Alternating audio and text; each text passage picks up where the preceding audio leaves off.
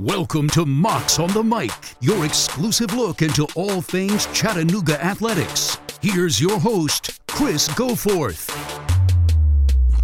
Welcome in this week to Mocs on the Mic. I'm Chris Goforth. Glad to have you along with us this week as we take a deep dive into Chattanooga athletics, brought to you as always by Smart Bank.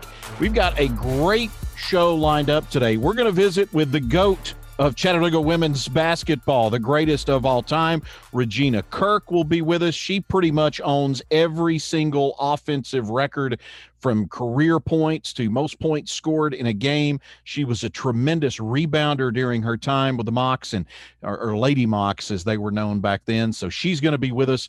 Looking forward to catching up with Regina. Also, we'll visit with Sharon Fanning, who guided the Mocs during the kind of the early years of Chattanooga basketball. She wasn't the first head coach in women's basketball at Chattanooga, but she was the one that really kind of put Chattanooga women's basketball on the map. And then, of course, she went on and had success later on coaching in the SEC as well. So looking forward to visiting with Sharon Fanning coming up a little bit later on. We'll talk a little bit of women's basketball today. And I got to tell you, both of these interviews, by the way, were recorded like back in, I don't know, June, July, like it was hot when we recorded these interviews. And then here we are today. You're finally getting to hear them in December. We're recording this and it's about 39 degrees outside. So it's taken us a little while. We've kind of had this one in the can for a bit, but we're glad we could bring it to you here as we get a chance to talk with both Regina Kirk and Sharon Fanning. Now, we do want to kick it off this week, though, with a quick conversation with Chattanooga's Vice Chancellor and Director of Athletics, and Mark Wharton. Mark joined us to talk a little bit about the amazing success that the Chattanooga Mocs are having, not just on the court and on the field, but also in the classroom. Here's our conversation with Chattanooga Vice Chancellor for Athletics, Mark Wharton. Well, some big news recently around the Chattanooga Mocs, and it involves graduation rates for student athletes. They've hit 90%, quite an accomplishment. Mark Wharton, he is the Vice Chancellor and the Director of Athletics for UTC, and he's kind enough to spend a few minutes with us to talk a little bit about this. And, you know, Mark, back when everything was shut down and everybody was sent home, and we were spending time talking to student athletes on this podcast, we always asked, hey, what are you doing during the pandemic? You know, we took Netflix suggestions and all of that. Apparently, they were all at home studying, though, based on these numbers during the pandemic. 90%, that's for an athletic department the size of Chattanooga, that's remarkable. It is remarkable. And, you know, in my path across all the universities I've been a part of, you know, it's very, very challenging for a public school like a UT Chattanooga to achieve such success. Usually you see those numbers from private schools, but, you know, we, commend our head coaches as well as our support staff to, you know, keep our student athletes on track. And, you know, more importantly is who we recruit. You know, we sit in mom and dad's living room talking to a young man or woman to come to Chattanooga, and we can say that they're going to graduate, and it's something that we're really proud of. And you look at the competitive success we've had along with the graduation rate, it's a perfect recipe, and it's exactly what, you know, our jobs are, is to get these student athletes to come here and provide them a path to graduate, and we're certainly doing that at a very high rate. Yeah, I was going to say, you know, championships are great. And I realize that to some degree, that's kind of how you guys are judged. But when you talk about setting people up for the future and what higher education and that college experience is really all about, it's about getting that diploma for these guys. And that's something that I think a lot of times gets lost. The athlete part we get, sometimes we forget about that student part of it, don't we? It is. And, you know, it's the nature of, you know, college athletics. You open the sports page and you see, competitive success. And you might see in the kind of the back other notes, these kind of accomplishments. And I think our department does a really good job of continuing to try to put that out whether it's, the graduation success rate or APR, academic All-Americans, which we've had. Those are as important as wins and losses.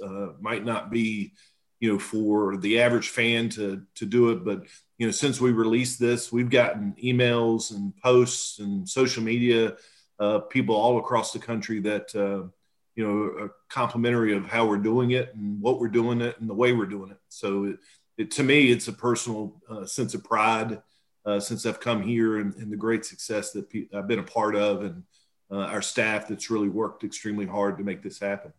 Let's talk a little bit about how you're doing it now. Since 2012, graduation rates have jumped 40%. That in and of itself is pretty remarkable. How does that happen? Well, I think back then, it was Rick Hart, who was the athletic director, came in and really made that a priority. And we were lucky enough around that time to hire Dr. Emily Blackman, who has come in and kind of put a system in place and starts from really before day one. In the summer, we bring our freshmen in and do a kind of a bridge program to get them used to finding where the dining hall is, to where their classes are. And then, some study fundamentals that starts when they, get into class in August. And, I give her a lot of credit and her staff. And then when we hire coaches that, we want them to win on the field, but it's about the student athletes in the community. And that reflects to, academics as well as, the important part on campus that they see our student athletes more as students than they do athletes walking around with their swag on. But it's a combination of a lot of great things that I won't compromise, that I think we've got a tradition that we're setting, and it's only going to get better. It's going to get harder, but it's going to get better. 90% is a really good number, and it's about 9 percentage points above the FCS average, and that's pretty elite. Now, do you have specific goals for each team? Obviously, 100% is where you want to get to, and I would imagine based on the number of scholarships and the number of kids on the roster, that's maybe a little easier to accomplish in some sports as opposed to others. But talk a little bit about the expectations for each program and kind of what you have set for them. Well, each one of our head coaches is compensated on, academic success, whether it's APR, GSR, that we come in immediately when we hire those coaches, and we want to incentivize them for getting the right kid and making sure that they're not compromised solely on wins and losses about how they get a kid. They might be great athletically, but a challenge. And we do have some of those that are come to me, and then I take to the chancellor about some circumstance, in their life that they might not have had the opportunity to develop study habits that we help. And that's part of the wonderful things you see these student athletes walk across the stage, and all of them's got a story. Some of them are more challenging before they got here, that you see how they've grown. But it's an expectation that we put on our coaches and also our student athletes. And, again, it really starts with the first day they walk on this campus and what habits we try to develop in them. The graduation success rate, the GSR, you mentioned it just a minute ago. I think a lot of folks have an understanding of what the APR is because we've been through that before. But a little bit about the GSR and the graduation success rate. Can you kind of explain what all the factors are that go into that? Well, it basically starts when this GSR starts in 2013. It tracks when you come in as a freshman, or if someone transfers in between that time, over a 5-year period. And it tracks, from the day they get here, and within that 5-year period, they graduate. So, there's some other factors involved, but that's basically it, how they travel through being a freshman through when they walk across that stage. And who comes in, the numbers that come in, and the numbers we graduate. So, Mark, congratulations. I know you've got a lot going on right now with the way things are in college athletics. So we'll let you get back to it, but thanks for spending some time with us. Absolutely. Great seeing you, Chris.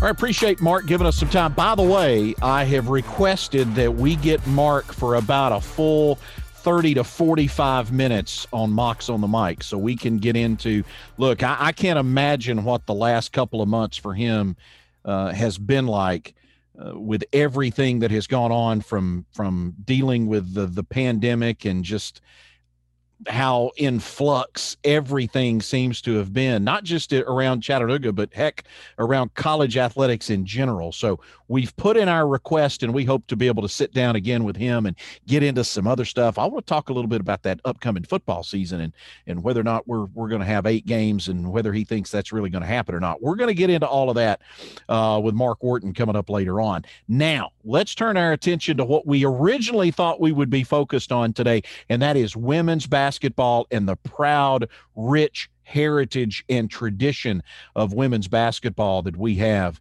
at Chattanooga. Let's start with the lady that basically put it on the map. It's Sharon Fanning, former head coach at Chattanooga, had a remarkable run here, and then went on and had a tremendous career in the Southeastern Conference. And really, you talk about one of the legends in the game, not just a Chattanooga legend, but I mean one of the legends in the game of women's basketball. That's Sharon Fanning, and we're so happy she could spend some time with us here on Mocs on the Mic. Coach, I know you played at Chattanooga. You were a part of one of those first couple of teams, right? You know, I remember as a senior in high school, it was my first college game to see, and we went to UTC, and they were playing Rover at the time. And so then my freshman year, that's the first 5-on-5 women's game that I had ever seen, was the one I played in. So that was my freshman year in the fall of 71, and played 3 years there. My junior year, we didn't have a team. So freshman and sophomore year, but had the volleyball the 4 years. The transition came, Grace Keith came in as, she was part-time at the time, my senior year. The first 2 years, it was still through physical education. I think our budget was about $500, and you know, you bought everything except the shirt they gave you. And but anyways, that was the first 2 years. And Sis Morgan in physical education, she coached the team those 2 years, and then it's just grown from there. 1976 was your first season as a head coach. First off, how did you get into coaching? What was the path for you from player to coach? I thought through health and physical education and recreation, appropriate way to say it at the time, you know, is I was going to teach. And I had an opportunity to either teach, and in fact, Notre Dame High School. Coach Pfeiffer was there at the time, and we discussed that. But there was an opportunity to go to grad school. And that would have been at Tennessee, Memphis, or down at LSU. And I went to Tennessee, of course. And Pat, we were both in grad school at the time and teaching physical education classes. And then I was an assistant to her that 1 year in grad school. And then sort of the Title IX, I guess, kicked in around that 76 time. And that's when they hired a full-time coach at UTC. And I was just blessed, I guess, the right place at the right time. And to be 22 years old or so and be able to be a head coach was such a blessing and an opportunity. But it's been neat to see it grow from those, you know, sort of the physical education contact times up through athletics and then through your conferences, you know, taking you on. So it's been a journey, but that's it. It just happened when I was there, and I just evolved with it, I suppose. Yeah, I was going to ask, because when you started, you weren't much older than the girls that you were coaching. What was that like? It was really neat. There was so much respect there. A couple of the players that were on the team I had played with, you know, a couple of years before that. And but I knew them. Some of them I'd played softball with and maybe volleyball, but it was just a great group. And we had a couple of people transfer in. And anyways, it was just a great group of young ladies. And actually, we had one mother, Debbie Almond was her name. She was a Bradley County product, but she had her family, came back to school. She played at Cleveland at the community college. And so she was a lot older than all of us. And it was really neat. But it was just a great group of young ladies, and they loved to play the game. And so I just grew up with them. Now, the Southern Conference didn't actually start until the 83-84 season. Ann Wehunt Ann has done a lot of research on this, and she's told me some stuff. I'd like to hear it from you, because before that, there was just a regular season schedule, and then there were 2 tournaments that were unofficial. What do you remember about Southern Conference basketball in those early days, and how did UTC do in those unofficial tournaments? Well, we had won them, and it was really, it was a great experience. We surely wanted to be a part of the Southern Conference, and this is when, the NCAA, AIAW thing was taking place, and a lot of the conferences in '82 is when we went with the NCAA.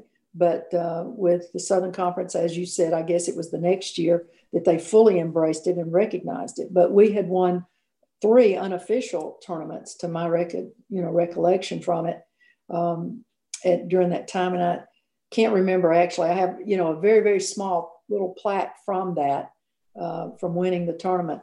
But it was, even though it was unofficial, it was very official to us. And of course, bragging rights as you were recruiting, and hopefully just that, that was part of the, propelling it into the Southern Conference and the success that we had through the years. The neat thing about Chattanooga basketball and you being a part of it is literally you got into this game at the college level, at the ground level. This was the time when things really started to swell and the sport began to grow. Could you have ever imagined in the 70s and in the early 80s that the women's game would be where it was today, or where it is today? No, I can remember a lot of what you would say, I guess, our founding mothers, whether it was with the TCWSF, which was our state organization at the time, and then the AIW, and then into the NCAA. But they said, hey, be careful what you wish for, because we knew where the men were in the recruiting piece and all of that. Said you'll be there at some point if it goes to the NCAA.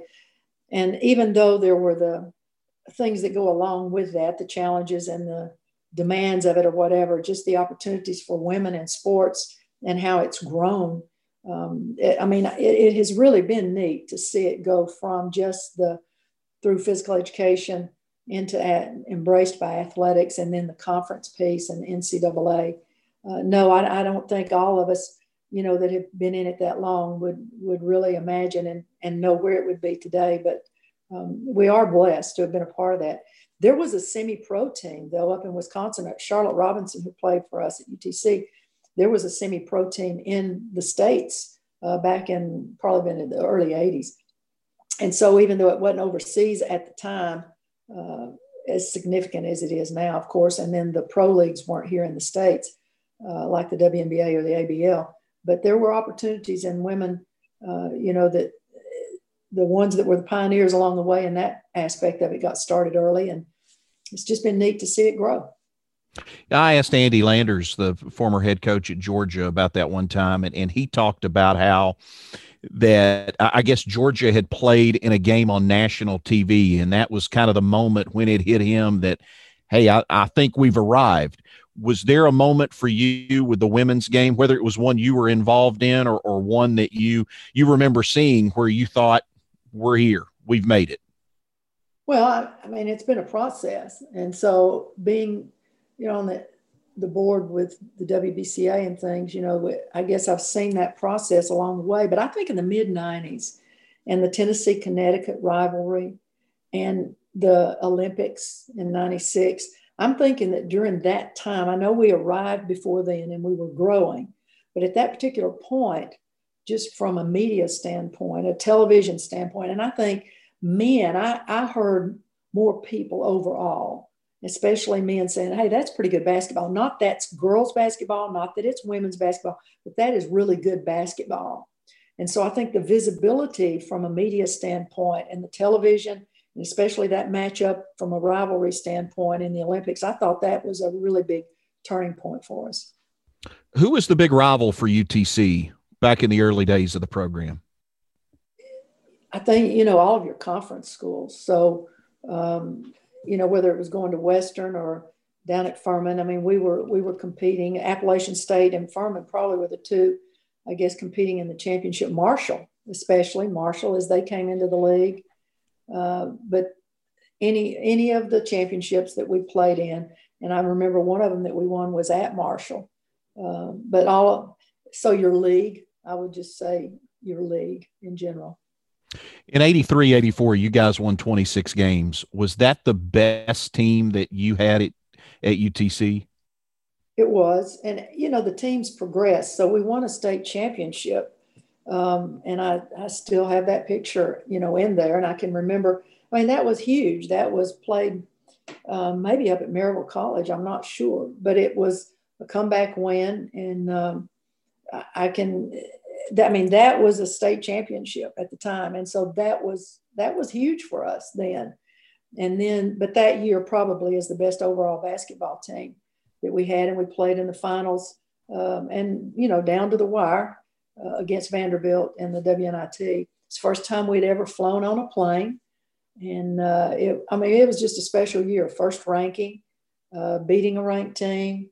It was really, really a great experience for everyone that was involved. And yes, that was a very, very special year. How often did you guys play in the arena in those early days after the arena opened? I could not tell you the number of games, and I couldn't even tell you in the last couple of years. I don't remember if we played all of the games there. I just don't remember that. I bet Ann Wehunt knows though. Best memories of McClellan Gym? Oh, Big Mac, Chief Makanuga. Even really men's games and the snake. Just him. He could really do it. Chief Makanuga. Packed houses there. But I remember one time we played NC State, and it was a New Year's Eve game. And I'm not sure if it was 2 or 3 o'clock, 4 o'clock, 6, whatever. We had over a couple thousand people there on a New Year's Eve. They were ranked maybe number 2. And I can even remember an official's call at a particular point in the game. But that was a special memory, and that was in McClellan Gym. But we had good attendance. We grew it. We started selling season tickets. And I remember Coach Wilkes, he was telling Rosalind Crownover, who was helping, and Dr. Sandell at the time, they were helping with season tickets. And Roy Exum said, you could sell ice to Eskimos. And we had a good turnout. We had a lot of people involved. And I guess some of the fondest memories that I have is just the people that were around the program. And, Ann Wehunt talks about camps. I enjoyed the camps, but it was the people that have, that bring back such fond memories, and those who helped that program grow, because each year it seemed as though we got better and more people got involved and appreciated and respected what we were doing. And, those were fun times. When you were at both Kentucky and Mississippi State, the SEC women's tournament was played in Chattanooga. Special, I know, to get a chance to come back home, but was it also a little strange for you to walk back onto that campus and in that building again after being gone? Not really. It was home. Home is always special to be there. My family was there at the time. And 2000 was a year that, was very special to us because we played in the finals of the tournament against Tennessee. And, I lost my father that year, and it was a difficult year, but it was also a very, very special year for us, one of our best seasons. And I can remember, though, at the SEC meetings in Sandestin for years, and I was in the league for 25 years and in the SEC. But I remember from the late 80s on through that point where UTC was hosting it, it was always unanimous that the coaches wanted to be back in Chattanooga. And it was because of the people. There were host families. You had a dinner with those host families. It was a very special time, and it was very personal to each of the teams. And, got to a point where I'm thinking the conference wanted to grow the ticket and, and sort of branch out and have it at different venues to allow other people to be exposed. But Chattanooga was a great site, even though Tennessee, Vanderbilt, it was accessible, but it really was a good site at the time to draw everybody in. You didn't have the Arkansas or A&M and, Missouri, some of them in at the time in the league. But it was a special time. And as it grew, though, the conference grew, then they did want to branch out. But UTC is a very, very special place for all of our coaches, and very much appreciated what everyone in Chattanooga did to make it such a special event for the SEC. We had Regina Kirk on a few months ago. How good was Regina? Just ask Regina. No, Regina Kirk, as a coach, you need to make sure that you just get out of their way sometime and let them play. And the main thing was getting Regina the ball. And she wanted the ball. I love a player that demands the basketball. And we try to, I think I did this as a coach, was try to figure out what everybody could do the best and put them in a position to be the best they could. And you just wanted to get Regina with her back to the bucket, or maybe 10 or 12 feet out, 15 feet out, and she could face up. But if she had somebody on her back, what was amazing is that she was a smaller, post player, but she shot the ball high and knew how to score and could put it on the floor and get around people.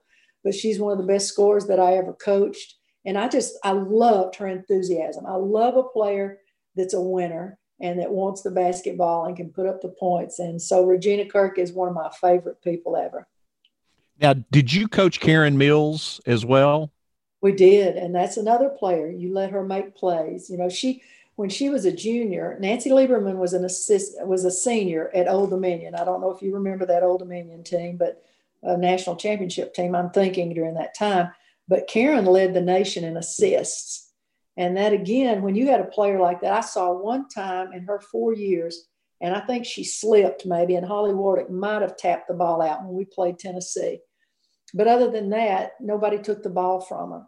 And so we loved pressure because Karen could get it down and make plays. And she made everybody around her better and just had a knack of getting the person the ball. I can remember when we were recruiting Karen and Jim Smitty, he said, "Now, I don't know. She's not the biggest." And, of course, he didn't let her shoot, she'll tell you, when she was in high school, because she had 2 All-Americans to pass it to. But, Karen knew how to break people down and get the ball to the right person at the right time at the right spot. And so, again, from a coaching perspective, you need to just back off and let them make plays. You give them a general system. But Karen was a general for us and made a lot of things happen, was a part of that championship team that I told you that was a state tournament team initially, and a couple of her former Bradley teammates were on that team, Karen Wilson and Treva White, I believe. But anyways, she was a great, great player, and sort of like Regina. When you have players like that, then you need to make sure you don't overcoach them. Yeah, we've had Karen on with us too. Could you have predicted a career in comedy for Karen Mills at that time? Back in the day, we used to drive the van. Okay, so I would drive the van. All the kids coming back, they'd be asleep. Well, Karen would sit up front and tell jokes. So I knew that there was potential there, but she kept us rolling. And then when we got to ride the bus, eventually Joe Hobbs somehow and Bob Maffick got us a bus on one of our first trips. And after Karen was a player, then she was an assistant, as sort of a student assistant for a year. But even on the bus, now she would sit up front, and Joe Hobbs, our bus driver, she and Joe would entertain us the whole way with good jokes and stories. So I know she's probably shared some of those with you, but I knew that there was potential there initially. Over 600 coaching wins for you. When you look back over it all now, what stands out to you the most? Maybe survival. I don't know. Persistence. And it's been neat to be able to see it grow. It's been really neat to be involved with the progress that's been made. And, the last stop down here for 17 years at Mississippi State, and to see, where that program, how we grew while I was coaching, and then now to see them in 2 Final Fours and being able to stay here and applaud that and support them in every way possible. It's really been neat just to see women's athletics and opportunities for our girls and women in sports grow through the years. And I'm so proud of UTC and all the championships that y'all have had within the league, and getting to the SEC tournament, and of course Tennessee wins. And it's really, really, really been special. So I think it's just an accumulation of the 37 years of coaching that have a lot of fond memories. And the pictures I have, even Ann Wehunt in camps, those, if you gave it to me, I still have it. So I do have an accumulation of things, but all of them are very special memories. It's just, I've been proud to be a part of that. What have you been up to? You left coaching in 2012. How have you spent the last few years? I was blessed. I had always told the last 3 ADs that I had at Mississippi State, I said, if I can do anything in the Bulldog Club or something when I retired, I knew by 60, when I turned 60, that I would retire, because Larry and I had gotten married. It'll be 12 years this year. But anyways, I got to do about a year and a half with the Bulldog Club in fundraising. And that was really neat because all the boosters and the fans that you've met through the years, now you get to develop a different relationship with them. And then, of course, supporting our new coach coming in. And now Vic was here 8 years, and now Nikki McCrae Pinson, who was a Tennessee player, one of my favorite players ever in our league, probably one of the top 2 or 3 defensive players ever to play there. And she's our new head coach. But, getting to be, in the booster club and support them. And our booster officers, they have a full-time job and don't get to really spend the night on the road as much. And so I help with the bus. And I guess a highlight now has been when our first Final Four, helping our bus driver, Everett, wash the bus before the game, before the team left. I told him, because I remember leaving the women's Final Four and going to when our men were in the Final Four, my first year at Mississippi State. And he was at New York City. And if you can imagine this, every pickup truck from Starkville, Mississippi was at New York City. And he had the bus out in front of the hotel washing it. And I said, Everett, when we get to the Final Four, I said, I don't know if I'll be on a walker or what. I said, but I'm going to help you wash that bus and you better have it there. And so anyways, that's been a highlight since I've been out of coaching, but really just being involved in the community, our church here, but the university and all of the activities that are going on. If you go to football, men's and women's basketball, baseball, the soccer, volleyball, and everything, then it keeps you busy. But it's been a blessing, and it always is special, though, to come home. And I've been able to come back to a football homecoming game since then. And, of course, through the years, I never got to do that. So that's been really neat. Dr. O'Bear, getting to visit with he and Ruth, and then so many people getting to meet your new administration. And so that's been fun, is to be able to do things that I was never able to do when I was coaching.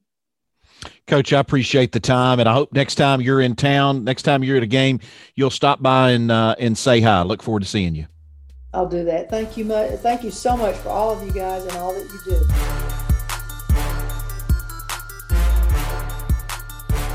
Appreciate Coach Fanning giving us some time, and hopefully we get a chance to see her soon back here in the Scenic City, and a chance to see her at the McKenzie Arena taking in some basketball. It's time to turn our attention over. We talked about the lady that kind of put Chattanooga athletics, or Chattanooga women's basketball, I should say, on the map in Sharon Fanning. Maybe the best player Sharon Fanning ever had is Regina Kirk. She was tremendous at UTC. She played under both Sharon Fanning and later for Craig Parrott as well. And just a fantastic talent with a basketball in her hands. She's the all-time leading scorer in women's basketball at UTC. She still holds the single game scoring record. And as you can hear, Regina, not shy at all to tell you about her days with the Chattanooga Mocs. Here's Regina Kirk. Regina, I hate that you and I have never, for as many years as I've been around women's basketball, and you and I have never met. But I am so glad you could take a minute and spend with us, because we've done this podcast now. I don't know, we've been doing this a couple of months, and we haven't had the GOAT on yet. And with you, we get the GOAT, because I don't think there's much, when you start looking at the numbers, I don't think there's a lot to debate about who the greatest women's basketball player was at UTC. When you're talking about number one in points, number one in rebounds, number one in career field goals, and just everything that you put into your career playing for at that time, we called them the Lady Mocs.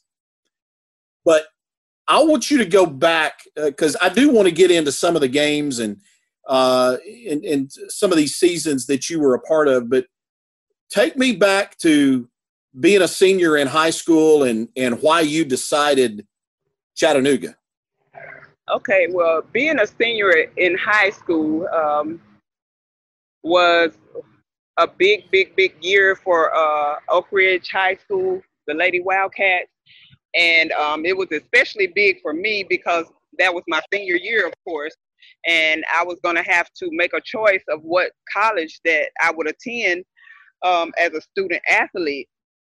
And I think, well, I had several offers. I know Auburn was one that I can really remember. And UTC was one. And I will say that Coach Fannin recruited me the heaviest. Coach Fannin came to my mom's house and had dinner. Coach Fannin just would show up in Oak Ridge just unexpectedly so much. And just because she showed most interest and told me that, hey, if you come to UTC, you're going to be a starting freshman. And I did not want to sit on nobody's bench. I wanted to be guaranteed that I was going to be on the floor playing basketball. So Coach Fannin definitely assured me that I would be a freshman starter. So that's why I came to UTC. Well, it didn't take you long to get acclimated to the college game. You averaged 20 points as a freshman on a team that went on to win the Southern Conference tournament.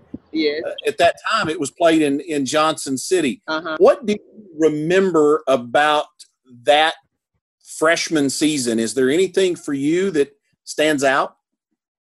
The only thing that I can remember is just, I guess, really basically just coming in as a freshman and the workout. I mean, those workouts were just so different from what I was used to doing, that Coach Fannin had us doing preseason and during the season, and running so many suicides. I'll never, ever, ever forget that. So that was really, really different for me coming in as a freshman, and that really stands out. How'd you like playing for Coach Fanning? I loved it. She was an awesome coach, an awesome person. She taught me so many things because I grew up in a single parent home, and my mom worked all the time, so she didn't have a lot of time with me and my sister, teaching us a lot of things, etiquette and things of that nature. And so Coach Fannin made sure that not only did we learn things on the court, but off the court, taught a lot of life lessons. Your sophomore year was basically a repeat of the first. You guys, again, you win the Southern Conference. You win the Southern Conference tournament again that year. Tell me a little bit about some of your teammates, because these are a lot of names that folks that have been around women's basketball will know and will remember. Kim Weems, who later went on and was the athletic director at Chattanooga State for a while. Yes. Kendra Bell, who's been involved in local sports still in Chattanooga for a long time, were a part of those teams. Kim Bush was an outstanding player on those teams. But tell me a little bit about the makeup of those teams that you were a part of.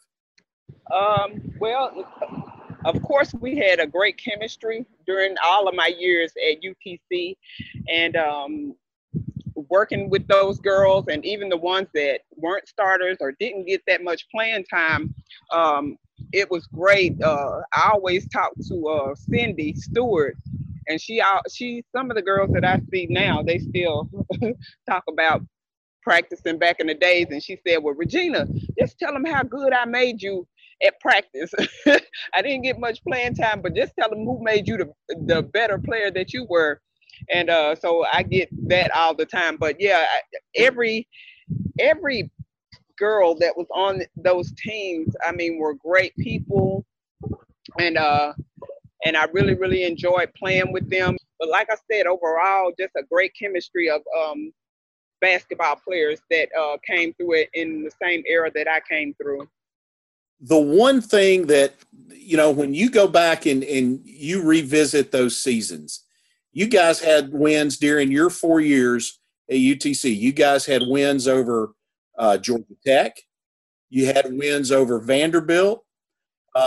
You beat teams that we now look at and consider, quote unquote, Power 5 or Power Conference teams. You guys had success against those teams. You never got the chance to play, though, in an NCAA tournament. Any regrets from you that you didn't get a chance to be in that tournament and go against those high teams?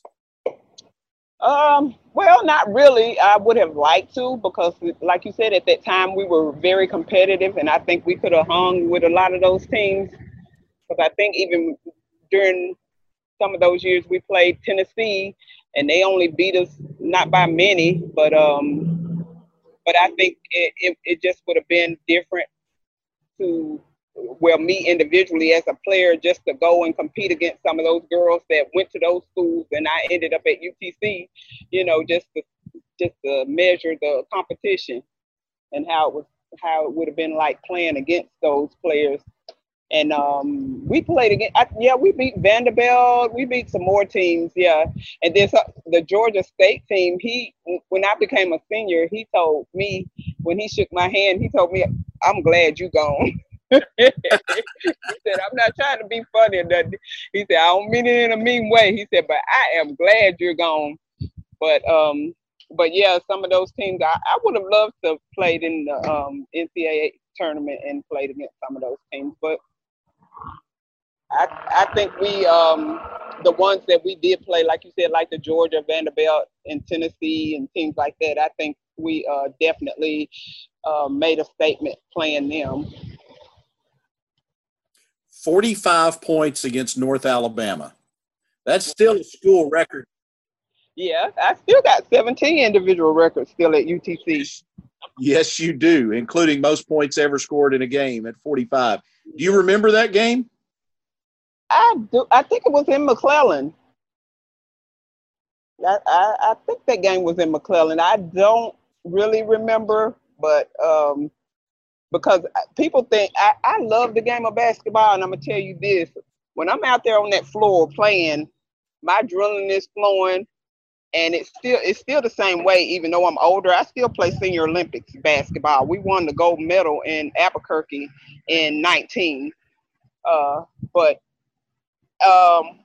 my thing about the game of basketball is not how many points I score or rebounds. I just want to go out there and do my best. And when I feel like I've done my best, the points and stuff of that nature don't really matter.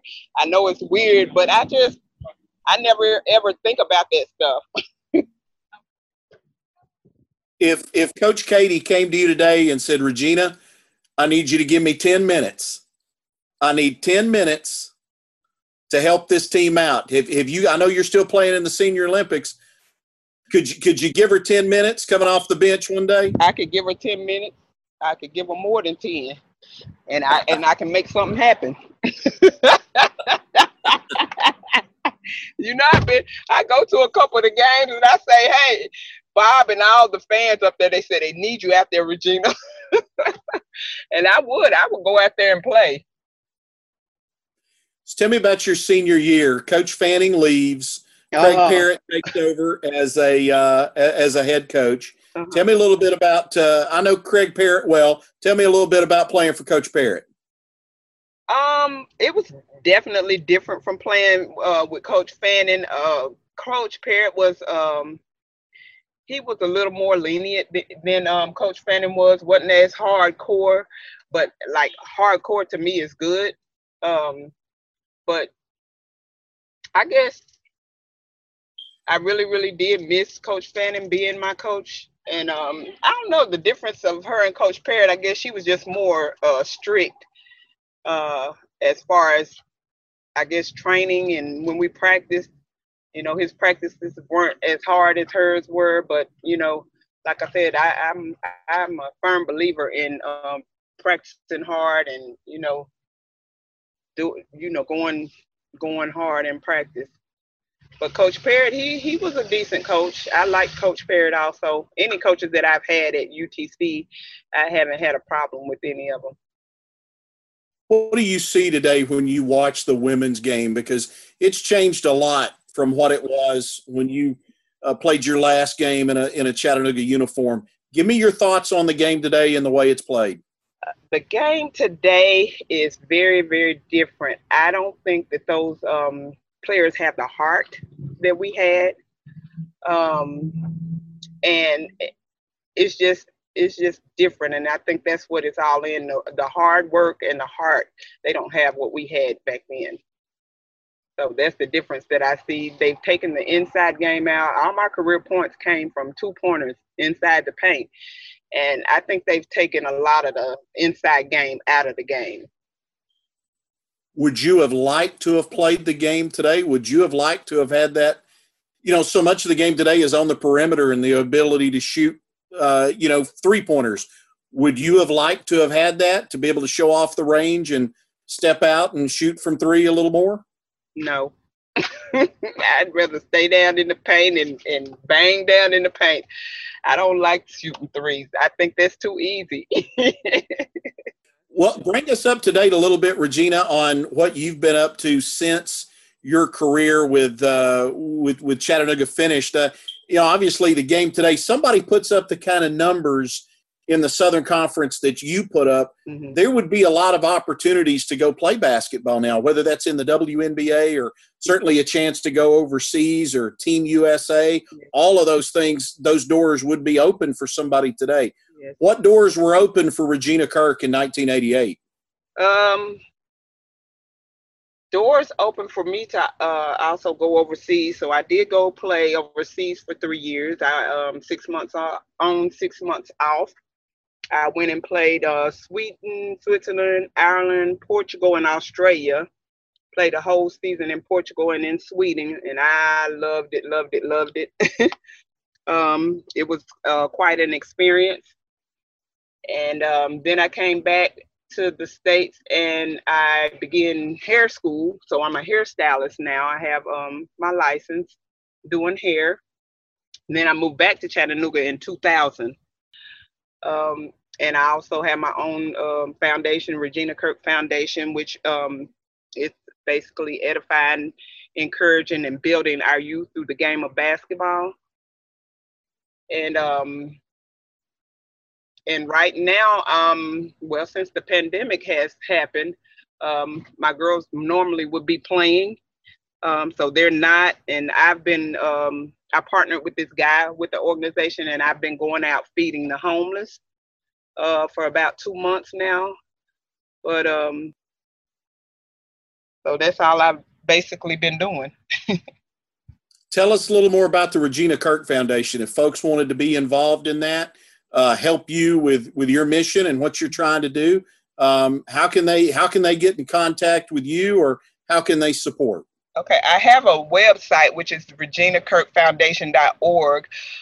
They can go on there and look, but I'm still working on that part as far as getting somebody to maintain the website or whatever. But I have my email is utckirk45@gmail.com. And they can also contact me via Facebook. I'm on there, Regina Kirk. The EK lead is on there, and the Regina Kirk Foundation is there. And then I'm also, my hairstyle is our unique hair. So they should be able to catch me on Facebook, I'm sure, because I do a lot of advertising and branding there. But those are a few ways that they can contact me. And I also have a Cash App, Regina L. Kirk, because we've been taking up donations, because I'm trying to raise money right now to get a van for my organization, a van, and then things for the homeless. Go back to playing overseas again real quick. Where were your favorite places to play? Portugal and Sweden. I loved it. In Portugal, they had nice weather year round, and the people used to tell me, "We live here a long time. You've been here a short time, and you know everybody." I did. After I got there and got comfortable, I just went out and just made friends, especially at the restaurants that they had me eating at. Those people were real. They treated me like royalty. It was so nice. I loved it. Yes. If I had to do all over again, I wouldn't even come back to the United States. What was the basketball like back then? What was professional women's basketball in Portugal like? It was different. They weren't as rough. I think they like the Americans, because we come in there and we rough and tough, and they play I think a more laid back game of basketball than we did. And I don't know. Well, I was the leading scorer over there also in the league that I played in. And then Ruthie Bolton, that's why I said a lot of the girls that played SEC ball, like her, she was over there when I was first leading scorer, and she was second leading scorer. So I ran into her over there, and it may be a few more girls. I just can't recall. But yeah, it was nice over there. And a lot of the, I don't know, I ran into so many American players, men too. So, but yeah, it was really, really nice. I loved it. Every country I went to, people were very, very kind and nice, good-hearted people. How often do you talk to Coach Fanning? Every now and then. We talk all the time especially during holidays, and I always make sure that I see her when she come in town. Her and her husband hand makes cards. They still send Christmas cards every Christmas.